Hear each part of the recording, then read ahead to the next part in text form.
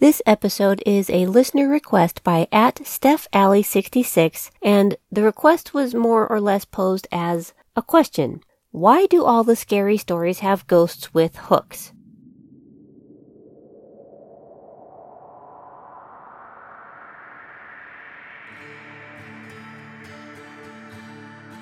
She was referring to the legend of a ghost that haunted a particular spooky place, but was also popular with young couples.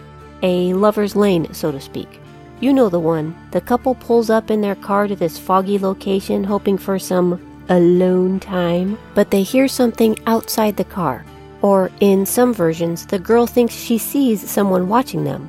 Then they hear an ear-piercing scraping noise along the side of the vehicle. So the boyfriend, being brave and stupid, gets out of the car to investigate.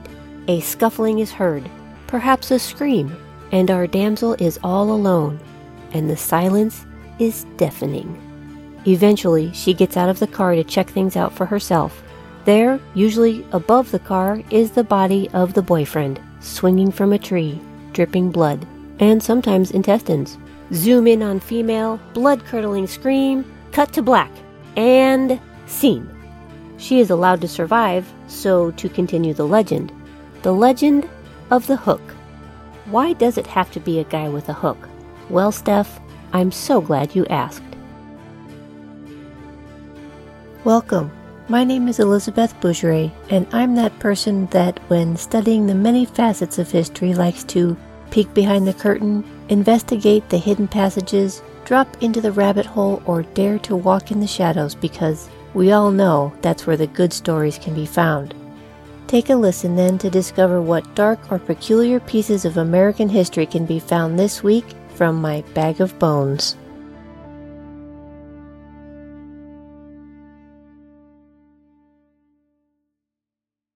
Of course, the story has gotten a little bloodier as the years go by, as this urban legend goes back as far as teens were able to date in cars. The earlier version of the story goes similarly. They go to a dark place to make out, or necking as it was referred to then. The radio plays softly in the background. The music is abruptly interrupted to announce the escape of a violent criminal from the insane asylum. You'll know it's him because he has a hook in place of his right hand. Listeners, beware. The boy tries his best to get back to business, but the girl is now afraid. She just feels something isn't right and she wants to go home. The boy is upset by his evening plans being interrupted, and he guns his engine, speeding away from their cozy spot to take the girl home. It's only when he gets out of the car to open her car door that they see the bloody hook dangling from the door handle. According to David Michelson, as he reported for Snopes, quote, "The hook is a cautionary tale about teenage sexuality. Unspoken in the story is the realization that if the girl hadn't said no, hadn't insisted upon leaving right away, the couple would have been killed. 2 close calls are averted that night, the fatal encounter with the killer, and, quote-unquote, going all the way. Refusal to do one saved the pair from the other," end quote. The story was traced back to the late 1950s, but when a letter was printed in the Dear Abby column on November 8th of 1960, the legend was here to stay. It reads in part, quote, "Dear Abby, if you are interested in teenagers, you will print this story. I don't know whether it's true or not, but it doesn't matter because it served its purpose for me." The letter goes on to describe the story of the man with the hook, a similar version to the one we just mentioned, and it closes with the following, quote, "I don't think I will ever park to make out as long as I live. I hope this does the same for other kids," end quote. Mission accomplished.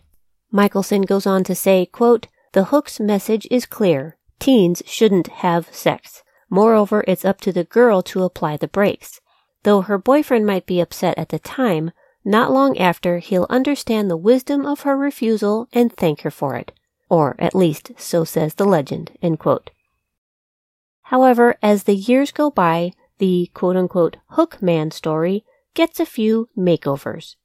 As, for example, in our opening story, the couple doesn't always get away unscathed. Some stories offer the twist that when the boyfriend gets out to investigate, he comes back to find the girlfriend gutted with a hook. Or another interesting twist, when the boyfriend doesn't return in a timely manner, she gets out of the car and sees the gory remains of her date. She turns to run back to the safety of the car, only to run right into the murderer with the hook placed just so, causing her to run directly into it, impaling herself. As the years went on, I think the story aged with the times. Not so much as a means to deter sex, as that obviously didn't work, but it's just a great horror story and can be grown and manipulated in many different ways. So, this was the history of the story, but it still doesn't answer her question. Why a hook? Hello! Sorry to interrupt our episode, but I wanted to do a shout out for Bag of Bones' supporting company, Lume Deodorant. Lume's creator, Shannon Klingman, broke the mold on deodorant models that have been in place and unchanged for the last 100 years. She discovered that aluminum, which is a staple in deodorants, was not only not helping, but could be harmful. She completely broke down the problems of body odor and rebuilt a better solution. She came up with Lume. Her all-natural option of dealing with body odors from any part of the body stops odors before they happen by neutralizing the odor-causing bacteria that can be found on every human in every crevice. Lume is made from naturally derived ingredients and is also aluminum-free, baking soda-free, and cruelty-free, so you can feel confident using it even on sensitive skin. Plus, it's clinically proven to control odor for 72 hours. So, if you haven't yet, be sure to give Lume a try by clicking the link in the show notes. Or if you're already an avid fan, please consider using the Bag of Bones link to feed your Lume habit, as it helps curb the expenses of producing the show. Oh, speaking of which, I need to get back at it. Perhaps the unknown original author of the urban legend Hookman came from a time in our history when grave robbing was a highly profitable business. I can literally see your faces scrunch up in question. What does that have to do with a hook? Well, if someone might have seen this particular person in action, it may very well have given inspiration to the story. In the late 1800s, grave robbing really was a lucrative business. This was the age of when doctors and students were trying to learn more about the anatomy, but they had a shortage of cadavers to learn on. For a century, there had been a fine line of higher education and immorality when it comes to science. When the earliest anatomists began studying the human body, they discovered many things that doctors practicing at that time were incorrect in thinking. Leeches, anyone? But they needed more bodies. At some point, the government was willing to let the students purchase the newly deceased bodies of men who had been executed as a way to extend the punishment of their earthly crimes. But the citizens rallied against it. So it was back to finding bodies by illegal means. Grave robbers would sometimes dig up bodies from the potter's field, which is a cemetery of those who could not afford a proper burial, or of bodies that haven't been claimed. And the government turned a blind eye to these goings-on for some time. But the students and doctors needed fresh bodies, ones that were barely dead, and they were willing to pay handsomely. This one man rose to the challenge and made it his calling card. William Jansen, the Resurrectionist King. He was a known body snatcher with a sort of notoriety that allowed him to be both admired and despised at the same time. He was not afraid of getting caught and was not afraid of the work. The Washington Times would write, quote, "Jansen was born to be a grave robber and followed his trade by instinct," end quote. And that he was, quote, "most happy in the companionship of corpses," end quote. He loved the attention from the press and would frequently give interviews. There was at least one occasion that he invited the press along to watch him work. In short, he made no secret of his business. He was known to even rob graves in broad daylight, but most times he would do his dirty work once the sun went down. But here's the important part. His tool of the trade? A hook. The story goes that he would use his hook to break open the top of the coffin, grab the body by its neck, and pry it from the hole he created. By the time the authorities were alerted, he was long gone. and there's a good chance he already got paid for his services. While other body snatchers of history may have used other tools, there's just something about the image of a person wielding a hook in the shadows of dusk or in the flickering dim light of a lantern that could give a person goosebumps. What a great idea for a character! J.M. Barrie thought so, and in 1904 created the most well-known hook-sporting villain to ever grace the page, the stage, and the screen, Captain Hook, from the play and then novel Peter and Wendy. Barrie would describe his villain as, quote, "the handsomest man I ever saw with an elegance of diction, even when he was swearing," end quote. Even though Barrie made him literate and a fancy dresser, he also created him to be a true villain. He had no qualms about fighting with the Lost Boys, kidnapping Tinker Bell, threatening to kill the Darling children, and taking the local Indians hostage. He wanted his character to be the real deal. In the early versions of the Peter Pan story, Captain James Hook was merely an afterthought, but the character began to take on a life of its own, and Barrie fleshed out the suave but heartless Hook that we know and love today. Having inspiration like Captain James Hook and the earliest character of a pirate I could find, Long John Silver, probably just as well known, he was created by Robert Louis Stevenson in 1882's Treasure Island. It's no wonder that the character of the dangerous and deadly villain, even with a handicap, can now strike fear into generations of those looking for the thrill of horror. Thanks to Hollywood and these authors, our hook-wearing villains were mostly pirates with hooks for hands, pegs for legs, and a patch over their missing eye to complete the look. And while this makes for a great visual, uncommonly known is the historical facts that pirates really did actually have quite a few hooks for hands. As my research tells me, most accidents that caused the removal of pirates' hands from his arm happened while on the ships, and they were forced to find something they had on hand, pardon the pun, in order to allow the sailor to continue to be a useful crew member.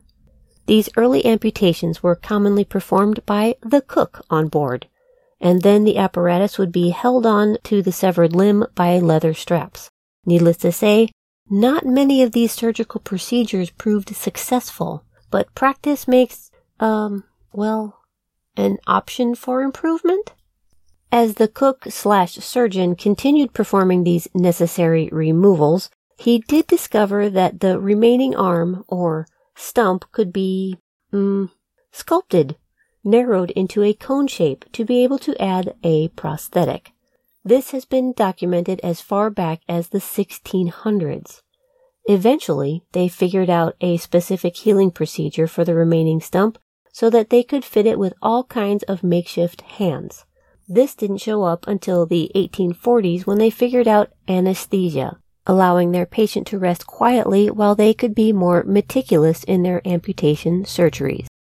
The Pirate Empire blog writes on the subject of the lack of doctors on board the ship, quote, "Pirates most often recruited from among common sailors. Officers and skilled workers were harder to persuade to abandon everything for the sake of freedom. In the absence of a surgeon, the ship's carpenter, good at using saws, the cook, skilled at butchering animals, or even the barber, practiced with knives, would be pressed into service. If worse came to worse, any brave man with an axe could try. A person badly enough injured to need an amputation was in danger of death anyway." End quote. Early prosthetic hands were made of leather, wood, and metal, and it literally started with random tools they could find on the ship. The metal hook seemed to work the best.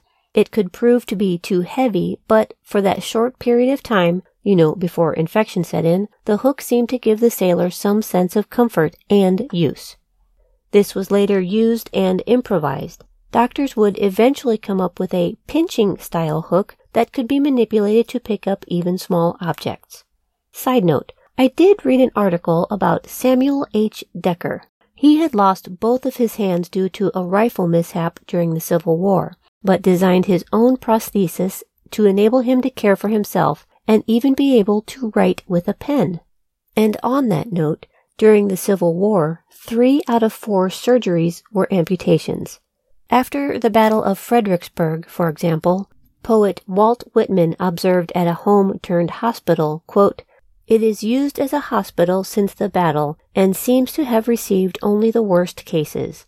Outdoors at the foot of a tree, within 10 yards of the front of the house, I noticed a heap of amputated feet, legs, arms, hands, etc. About a load for a one-horse cart. Several dead bodies lie near, each covered with its brown woolen blanket. In the dooryard toward the river are fresh graves, mostly of officers, their names on pieces of barrel staves or broken boards stuck in the dirt." End quote. As early as 1861, a private, James Hanger of Churchville, Virginia, who lost his leg, was so determined to be able to blend back into society once the war was over, he developed his own prosthetic as well. When the war was over, he began selling the Hanger limb to others, and today, Hanger Inc. is still active and one of the leading companies in prosthetics. Post-Civil War, with so many soldiers returning home with empty sleeves, as it was referred to, created a boon for the prosthetics industry. They may have started with a simple functional hook, but some advanced to a removable forearm harness that allowed the wearer to replace the appendage with a Swiss Army knife style with options of a hairbrush, saws, eating utensils, and others. The Civil War and the advancements discovered marked the end of the hook era. The trajectory from then to today offers those who have lost limbs a myriad of options, including the latest technology to be a modern-day Iron Man. So, I guess the reason the villains from our nightmares have hooks instead of hands ultimately goes to the authors that create these characters and describe them in such a way that they have created a very specific image. Whether a maniacal escapee from the local insane asylum or the pirate who lurks in the foggy shadows, the hook will live on in our horror genres. In fact, I don't think there's anyone out there when told to think of a pirate that can help but give that image either a hook, a peg leg, or a patch over their eye. Or maybe all three. This may have been more than you bargained for when tuning in this week, but thankfully, I have my own podcast where I can fall down the research rabbit holes and offer up the juiciest bits of my discovery. Otherwise, if this question had been asked at a party, 30 minutes later, I'd end up just looking up at a group of blank faces around the snack table, and then Steph would probably say something like, "I meant it as a rhetorical question." So, at StephAlley66, there is what I could find in answer to your question, rhetorical or not. Thank you for joining me on yet another listener request episode. We only have 3 left, and I know you'll want to hear every one of them. So make sure you are subscribed so as not to miss a single episode. And while you're there, if you wouldn't mind, leave a positive rating and review. I'd be most grateful. I'm Elizabeth Bougeret. Until next time then.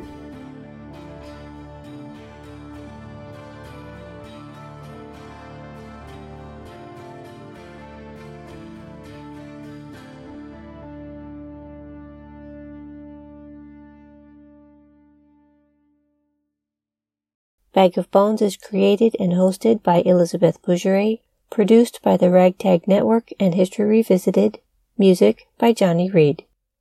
To learn more about the show, visit elizabethbougeret.com. For more podcasts from the Ragtag Network, visit their website at www.ragtagnetwork.com. Copyrights by Elizabeth Bougeret and DCT Enterprises.